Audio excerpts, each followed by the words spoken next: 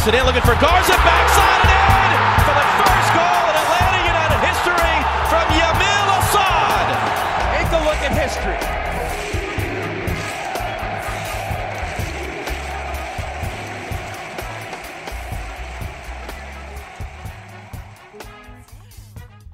Five-star final. J. Sam Jones from Dirty South Soccer, Joe Patrick from Dirty South Soccer, and elsewhere there on the other line. Joe, it's been a second, and I was even replaced for a second, and I was even slandered for a second, completely unbeknownst to me until I actually listened to the show.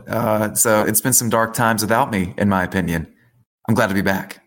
We back, right? That's the thing. I'm sorry that you were slandered. It came out of nowhere. I would have stopped it if I knew it was coming, but things happen in the heat of the moment. Live TV, man. Live TV. You never know. I am back on a kind of a dour note. We go right into an international break with a loss, and I think every single break that we've had this year for Atlanta United has been run into with a loss, it seems like. So we've just gotten to sit with all of them this year.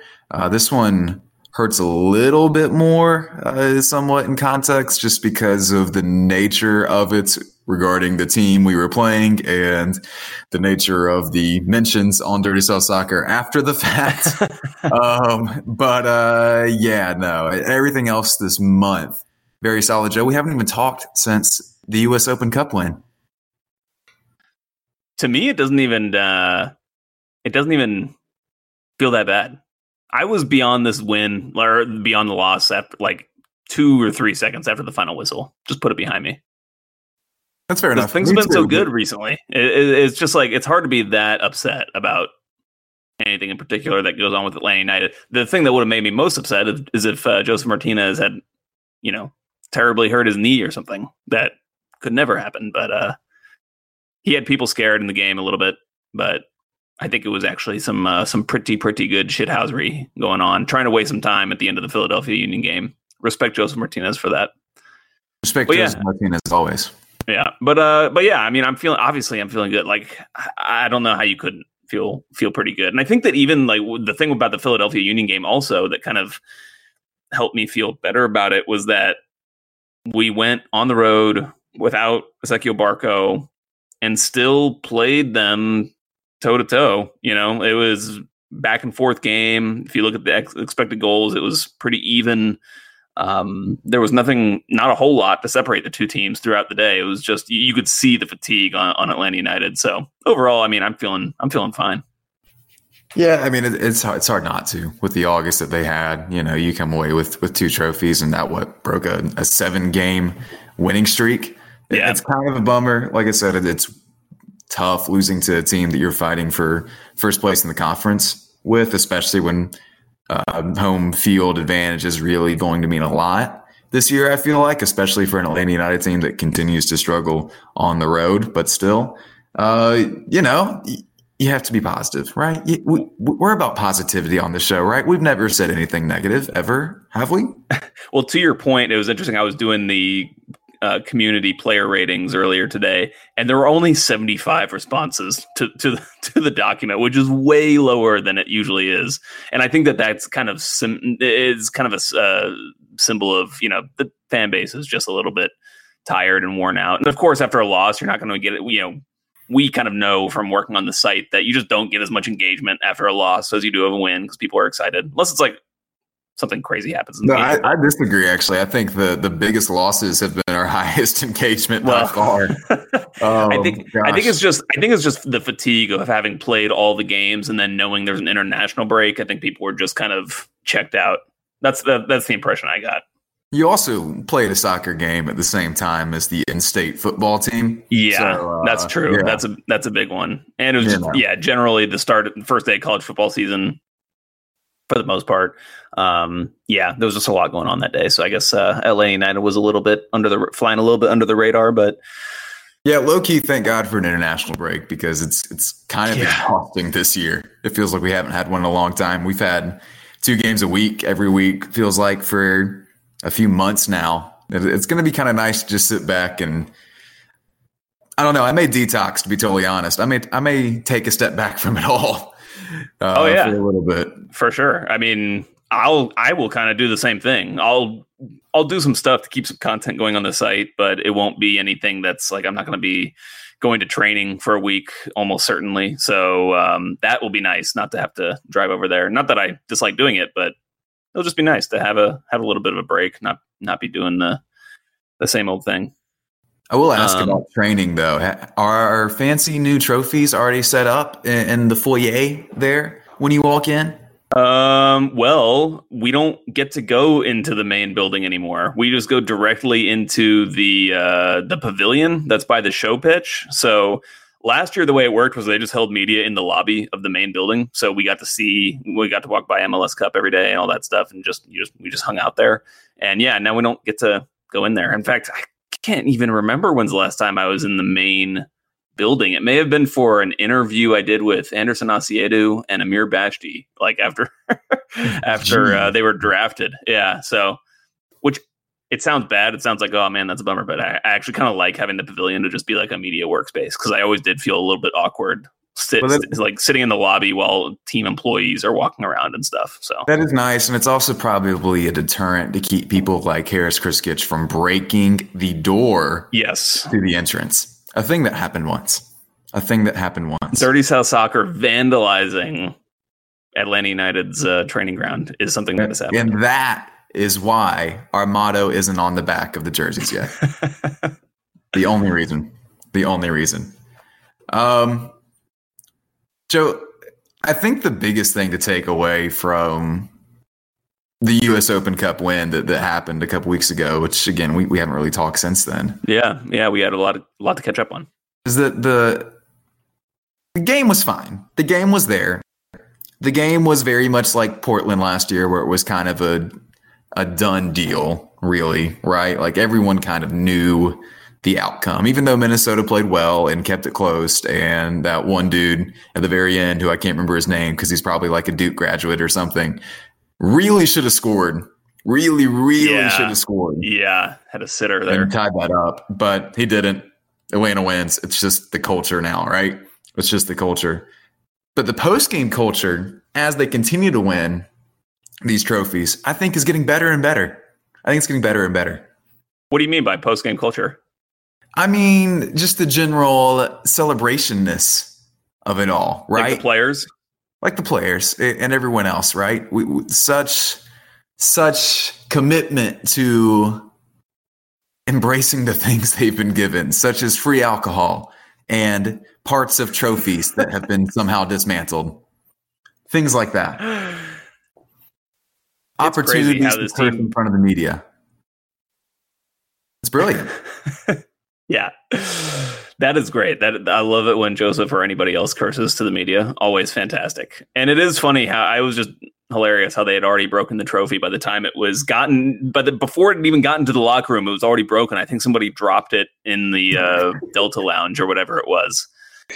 And I like people were trying to get video of it and stuff while it was going on. Like it was a riot video, and they were getting pushed back by security and things like that. Like they didn't want to see the cherished U.S. Open Cup in pieces, right? But anyway, the amazing part is there's an amazing video out there of one of the players walking in with the different sections of it, and the celebrations just stop. And everyone does that thing where they go, "What the hell did y'all do?" I think you could hear Gressel go, "We broke it again." Which I think MLS Cup, I want to say, was dropped off of like a balcony at Fido when they were celebrating after that game. I believe this was before it made its way downtown to a certain club of a certain name. Yeah. But yeah. So here's what I want to talk about. I mean, can we get right into the champagne celebration? I think we have how Frank de Boer is just like standing in the corner, just drilling everybody. Like he looks angry. I think it's because he has the hat on. You can't really kind of distinguish his facial features. And so it looks like he's just like angrily blasting everybody. And it reminds me of like, please don't take any of this seriously. I'm just joking around, but it kind of reminds me of like a crazy person. there's a home video that my family has of my brother, and we always give him crap about this. Where is this going? We tell him that he looks like a crazy person because he is. It's a home video of him at Little League Baseball. He's on deck. He takes a few hard rips with the bat, and then he turns it around and pretends to use it as a weapon. Like in his imagination, he's he's shooting it like a gun, essentially. And I feel like that's something a crazy person does. And that is like, that's what came to my mind when Frank DeBoer was just standing in the corner pelting everybody. But it was good to see him doing that to like Pity Martinez, and Pity laughing and doing it back to him. And it was like, whoo, this is a family again. This is nice. I feel like Frank was actually just trying to discipline everybody. Like everyone was a little too happy for his taste. And so that was a way of just kind of like keeping them down. I think he was, I don't know, the Frank bot didn't really quite comprehend, I think, what was going on. But that's okay. That's okay. As long as everyone's loving on each other, right? Yeah. It's funny, after this, pretty soon after the celebrations, like in the days afterwards, I started seeing more celebrations of like minor league baseball teams qualifying for whatever, like the minor league playoffs or whatever, and them doing champagne celebrations. Baseball players know how to celebrate with champagne and beer, like way better than anybody else. I think they're doing some real crazy stuff. It was pretty tame. I mean, it was fun. Obviously, the guys were having a good time with the champagne and all that, but baseball players take it to another level. And I also think like nobody had goggles. I saw. Like, I don't think anybody was really, the players at least, like were anticipating a champagne celebration. Maybe so because last year they had goggles and this year they didn't. So maybe that's why they were just being a little easier. I did like LGP came over at one point and sprayed all the media, which was nice of him to just acknowledge our existence in the room. I feel like that was it was like kind of bringing us into it a little bit, which was fun. It was nice, and I spelled very badly. Yeah, my phone is still a little sticky, and I appreciate it. I really do. I was like a little worried about like making sure I don't speed on the way home, because if I got pulled over, my car would just reek. I got a taillight on the back, man. I had money to fix that thing. I thought I was doomed. But you know what? All worth it. Yeah. All worth it. The fear and consternation on my part. Shoot, but yeah, man. I mean, it was a good win. I also want to say one more thing about the champagne. It always is very strange when you see someone that, like, there was a one shot of DeBoer getting just like someone just poured an entire bottle of champagne on him, just right on top of his head, not spraying it at all, and he's kind of frozen there, and you don't know if he's like enjoying it or what. But I think that's just the natural reaction when you're getting something very cold dumped on your head, onto your nice dry head for the first time. But it looked funny. It was just really funny to see Frank DeBoer doing a champagne celebration thing, because it's so like opposite of his normal character. Then, of course, you also have in the background of all these things, Joseph Martinez recording one of the great Instagram live sessions of all time. The whole thing is about collectively 40 minutes. It's kind of worth it to go through, to be totally honest. I mean, just full on bare raw shots of some very naked Atlanta United players, which is from the back, but interesting at the very least. Then you have things like Joseph Martinez saying, "Where's the bleeping beer?" and things like that in English.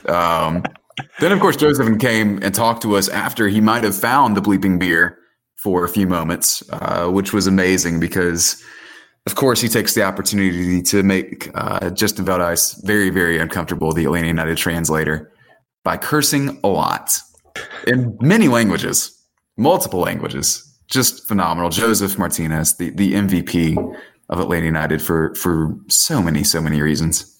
The man, he loves beer. I'll never forget after MLS Cup, him doing he had to do a post-match press conference in the press conference room where the coach usually does it. And, so he was getting lots of questions since he was just sat up there and there was no one really to stop any of the reporters. And after a while, Guzan walked in because he was going to be next and he was just standing in the back with a Bud Light, and Joseph just pointed at him and goes, "I want that." And everyone turned around and looked at Guzan. It was funny. But yeah, all around a good night. And I think one more thing, but like just about the game, kind of circle us back to Atlanta United, is Mason Toye scored a freaking amazing brace last night against LAFC. He did. Just incredible, and he looks like he could be on a quick rise as a player. He's an American player, so he could be with the U.S. men's national team somewhat soon if he keeps performing. Miles Robinson had him in his damn pocket in that game. He was incredible. I just thought I keep coming away more and more and more impressed with Miles Robinson every time I see him. It's really just crazy. And as good as he is, there are things that you can do that can keep him from having to do too much. Like, for example, maybe after 3 years, we could have learned that Jeff Larentowicz at center back is a sketchy decision at best. Yeah. Look, we know, like, I get people are rotating. I get there were certain things that are happening, blah, blah, blah. We're going into a 2-week break as well, though. And it seemed like other people were available. And Frank said afterward that he started Larentowicz because he liked how he pressed forward in the game as a center back last year or something. And I don't understand it. I don't get it. I don't know if it changes a 3-run result, but you know what? Yeah. I'm still questioning it. I mean, to me, what that really says is that, like, Michael Parkhurst is probably not going to play again in a consequential game. Like, I can't see it because that would have been the time, right, to play him. And I don't even remember when's the last game he did play, to be perfectly honest. Yeah, I have no idea. No idea. Maybe in CONCACAF Champions League. I'm honestly not sure. So, too bad. I mean, he's a great guy. I love talking to him. When he talks to media, he gives amazing quotes. He's extremely honest, maybe too honest at times. He's like, I feel like he's at that stage of his career, and same with Jeff, where it's like they can just say whatever the hell they whatever they want, and it's like they're not worried about anything coming back on them. No, it's just there's at that stage. So I like interacting with Parky, but I feel bad he might not play another, again, meaningful game. Maybe he'll get like a send off, a testimonial appearance almost, like if things are clinched or whatever at the end of the regular season. Who knows? Something will definitely be clinched. Yes. I want to at some point, and I may have shared it already, but I don't think I have. I want to share in public my favorite Parkhurst story. And I'm just going to tease it like that. And it was probably something I wasn't supposed to hear, but I was there and I heard it. So I'm going to hold on to it until he retires. Damn. And now I'm dying to hear. You know it.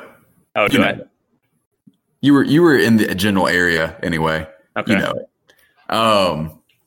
But yeah, no, even still, the body of evidence is so very, very there that playing Jeff at center back, even at a back three, is just not the move. I'm sure they've won a game or two with him there, but it never seems to work out well. Let's just stop doing it. Let's just all agree to not do it. Okay. Well, it's one of those things we've talked about on this show before, but it reminds me of like when we've talked about how sometimes fans may know the team a little bit better, like the personnel, how things might work a little bit better than a coach who doesn't, is new to the team. Obviously, Frank DeBoer as well, knows these guys very well at this point. But with some of these players that haven't played as much, like Jeff Larentowicz and stuff, maybe he doesn't quite know them as well, know their games as well, and how they can help the team as well. So, yeah, I think that was one where it's like his days as a center back are just they're done. But not his days. That sounded terrible. That sounded like no. He's still going to show up. It's amazing. I should say it's incredible that Larentowicz is performing at the level he still is at this stage in his career. Like I was going back to look at it a little bit ago after the Campeones Cup again. We talked about him after that game too, but just to like see how long his career has been, how many games he's played. I mean, we don't even talk about it anymore, but he's like the third most. He has like the third most games appearances of any outfield player in MLS history. Might even be second. Anyway, it's just incredible how he's still an asset. Like I don't like him at center back, but I definitely like him as a defensive midfielder in the right spots. And I think that that's incredible. And I think with both Larentowicz and Parkhurst, and Frank DeBoer has mentioned this, they're just important for the team in terms of their leadership and their, well, there was one game where Frank DeBoer gave Larentowicz the instruction to go coach the team on the field. Which, I mean, eventually it's going to happen, right? Like, Jeff is the next guy. Yeah, probably. Yeah, that's probably true. In my head, I hadn't really thought about it like that, like literally. But yeah, I would be surprised if he doesn't. Look, he's either going to coach or go into stocks. So, like, we'll just have to wait and see. But I mean, it reminds me of I saw Bocanegra. So the day after the U.S. Open Cup final, I went to the Atlanta United 2 game. And there is Bocanegra there when I'm leaving the parking lot, the dark ass parking lot at 10:30 at night or whatever. There's Bocanegra talking to somebody. I feel like Jeff is like that too. They're just addicted to soccer. They can't get away from it. They can't get enough of it. I agree. A little type A, maybe a little too much. Maybe chill out a little bit. But no, he's just a machine. He's just not going to stop. Speaking of players not stopping during this international break, Joe, a whole lot of international call-ups on this team, except for one dude staying back. But still, I mean, Gazan, Robinson, Meram, Barco, Bello, and George Campbell all getting call-ups of some variety. Yeah, it sounds like Barco will stay back. Looks like it, yeah. I think Frank confirmed as much in the post-game comments. Which is great because he needs the rest. I don't think anybody wants to see Barco travel 9 hours on a flight to go play with the youth team in Argentina. So that's good that he's staying. It was kind of shocking to me to see George Campbell called up to the U20 team. I mean, that's a huge credit to him. And I think it also is a little bit of a testament to the fact that Atlanta probably has a lot of connection to the U.S. men's national team because you have guys like Carlos Bocanegra at the top who can help facilitate some of these things. But it's not like he didn't get there on his own merit. George Campbell has been a very solid, reliable backline player on the back line for Atlanta United too. So tons of credit go to him. And then it was funny to see Bello with the U17s. It's like, oh yeah, you forget that he's 17 years old. It's wild. And of course, Campbell only 18, I believe. So I mean, that's huge for him to jump up a couple levels, and very encouraging for what the future of this academy and the homegrowns could be, hopefully, right? Yeah, I mean, we just a lot of us watched the U.S. men's national team over the summer, the U20 World Cup, and that's a high level. U20 is a pretty high level. Obviously, this isn't going to be a World Cup, but still, that's really good for someone like him. And it's good to see those call-ups for someone who hasn't even, he's signed his homegrown player deal that will kick in on January 1st. But, for someone who hasn't even played in MLS yet, that's pretty impressive to get that, to be noticed like that. It is. And we've seen that once these young guys do get their opportunities in MLS, they can take off if everything kind of goes right. And everything has gone right for Miles Robinson, who gets his very, very, very much deserved first national team call up. Thank God Greg finally listened to everyone in Atlanta just screaming at him to take him up there. And he'll have a teammate with him too, in Brad Guzan. Yeah, I'm very excited for that. If I could just plug something, I think there will be something coming out from me this week on Miles Robinson on MLSsoccer.com. I've actually had this story for a long time, but there hasn't really been a reason to release it. So I talked to his family, and just hopefully the story gives people a little bit better background on who Miles Robinson is, because that was the reason I wanted to do the story, because I feel like nobody really knows. Like we know who he is as a soccer player. That's not what this is about. It's about where the hell did he come from? How was this guy in the super draft? And now 2 years later, he's on the U.S. men's national team, after playing 2 years at Syracuse or whatever. So, hopefully people enjoy that. Keep an eye out for that. I don't know exactly when it's going to come out, but it should be coming out on MLS Soccer this week. Yep. Everyone go check out MLS.com. MLS.com. Also, I want to say that the retrospectives on that super draft class for Atlanta are going to be incredible 5-10 years from now. Just absurd I know we talk about it a lot with Gressel and Robinson coming in at the same time, just randomly from a thing that won't exist in 3 years. It's amazing. We need to consider that more. Yeah, for sure. I mean, I was talking to somebody about this the other day, but when you want to win MLS Cup, or if you're going to win MLS Cup, you really need someone like a Julian Gressel on the team where you're paying them because I hate to put it in this blunt terms because Gressel deserves a lot more with the way he's played, but the way this league is, you're on a salary cap structure, so you really need players overperforming the way he has. And when you have someone on 100K or whatever Gressel's on that is performing at like near DP levels, like that's what you need to win titles in this league. And it's the same with LAFC this year. They've got players like Mark-Anthony Kaye and those types of guys who are giving them great performances, who have turned into really great players, from nowhere, and they're not really paying them so much. So you kind of need those guys. And I think Robinson is a guy who is in a similar vein, obviously, to Gressel, but was on a little bit more of a delayed track. So you got the great production from Gressel when you needed them in year 1 and year 2 of the franchise.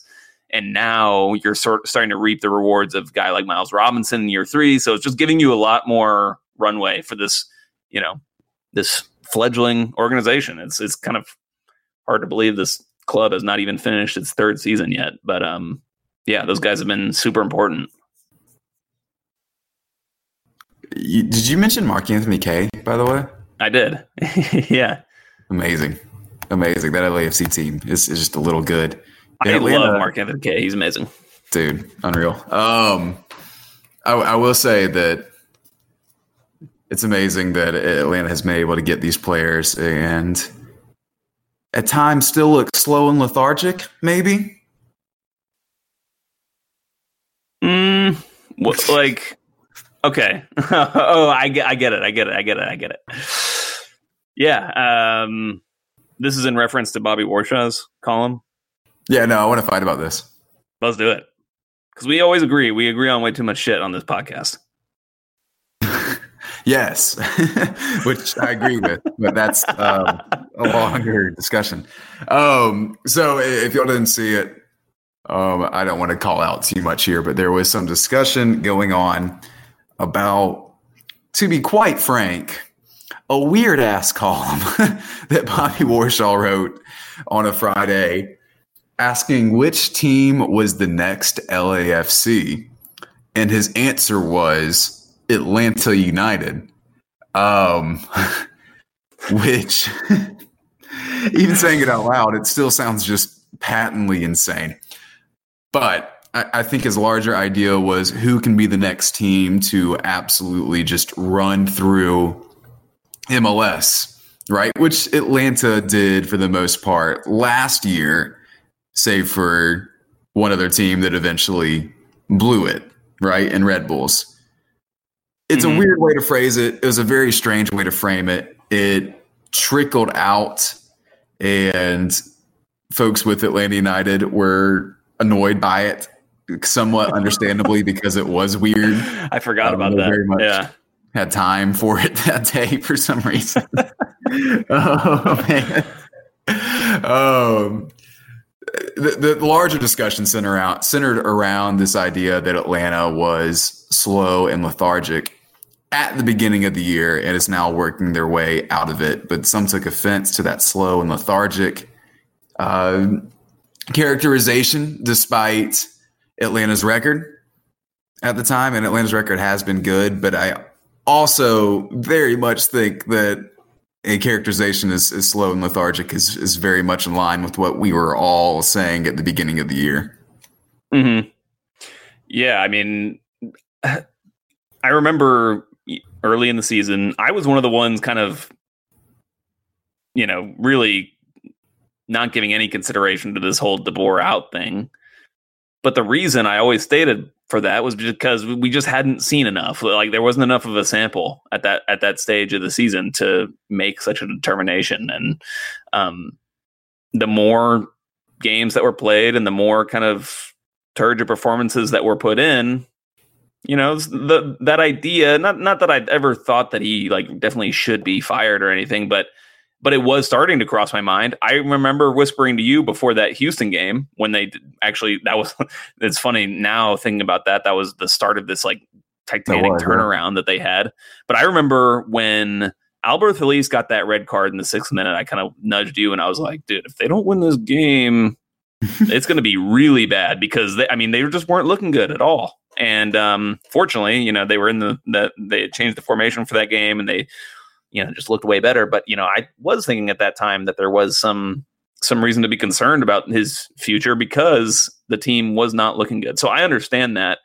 Just from my perspective, I just always kind of anticipated the team not functioning well when he came in to start the season, because that's just typically what happens with new teams, especially a team that has been coached by someone together, as a collective, and then they're transitioning. They all have to transition to hearing another voice and hearing some different things. There's just going to be stumbling blocks come along with that. Which is why I predicted this team to finish 4th place in the East. Go ahead. You did. I still hate you for that. It can be both true that this team looked slow and lethargic at the beginning of the year, and now that they are very much out of it, and also that they are very likely the second best team in MLS, as much as people like Warshaw, or just Warshaw in general, don't want to admit. I think that's even still true with the loss to Philly. I think that's just going to be how everything kind of shakes out this year. But of course, they're still very much behind LAFC, who for my money is the single best team in MLS history at this point. There's no shame in being second to that. That's where I disagree. That's where we have our disagreement right there. But why? Because I think that you heard similar things said about Atlanta United last year before they had won a trophy. And I think that you just have to validate however good you are in the regular season. Like, you have to back that up. I agree that LAFC is putting together the best regular season of all time. I guess we could, we could look at it purely qualitatively and be like, just look at the style, look at the way they play, look at, just watch, look at, and you'll see that they're, what other team has played in this way. And I guess there you have, there's an argument there, but it's hard to really have a substantial argument because you just can't, everybody has their own subjective viewpoint on things. But I don't know. I just feel like you have to have proven something by winning a competition, because that's what sports are all about, is about, well, at least like organized sports and leagues are about winning that league. And our LAFC are well on their way to doing that, but they haven't done it yet. And they could have already won the US Open Cup, but they didn't win that one. So, they're not infallible. They're not infallible, but I think if we want to talk about looking at it qualitatively, we can also look at it quantitatively pretty easily at this point, with a goal differential of 48 and 73 goals for, and all these other things that kind of go into it that separate them from literally everyone else in the pack, including that Atlanta team last year, including that Red Bulls team last year, including Toronto a couple of years ago, right? It's just such a big difference. And Joe, we lie to ourselves in America a lot. We lie to ourselves in this country a lot about things like Stevie Wonder being blind and Bird being real. Larger discussion.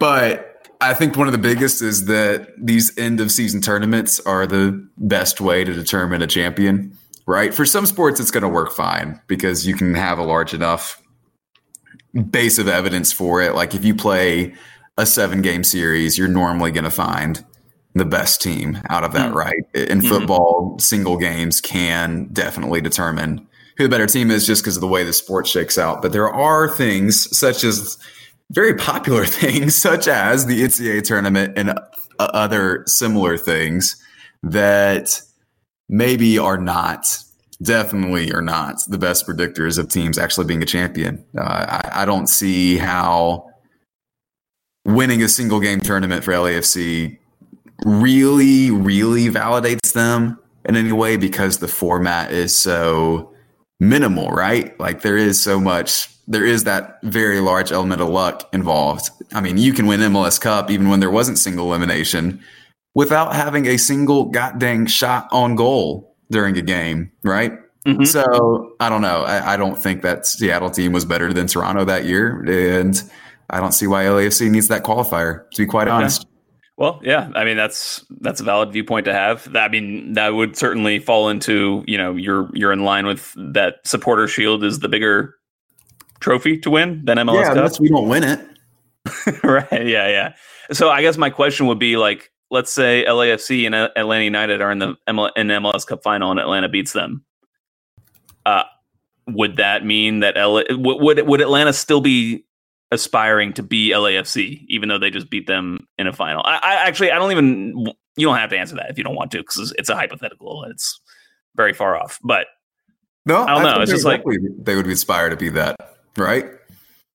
Like, because LAFC is going to put themselves in the single best position to win this thing, even if they somehow magically don't, right? And that's what you should aspire to, is to be in the single best position to win this thing, right? Which is hosting the MLS Cup.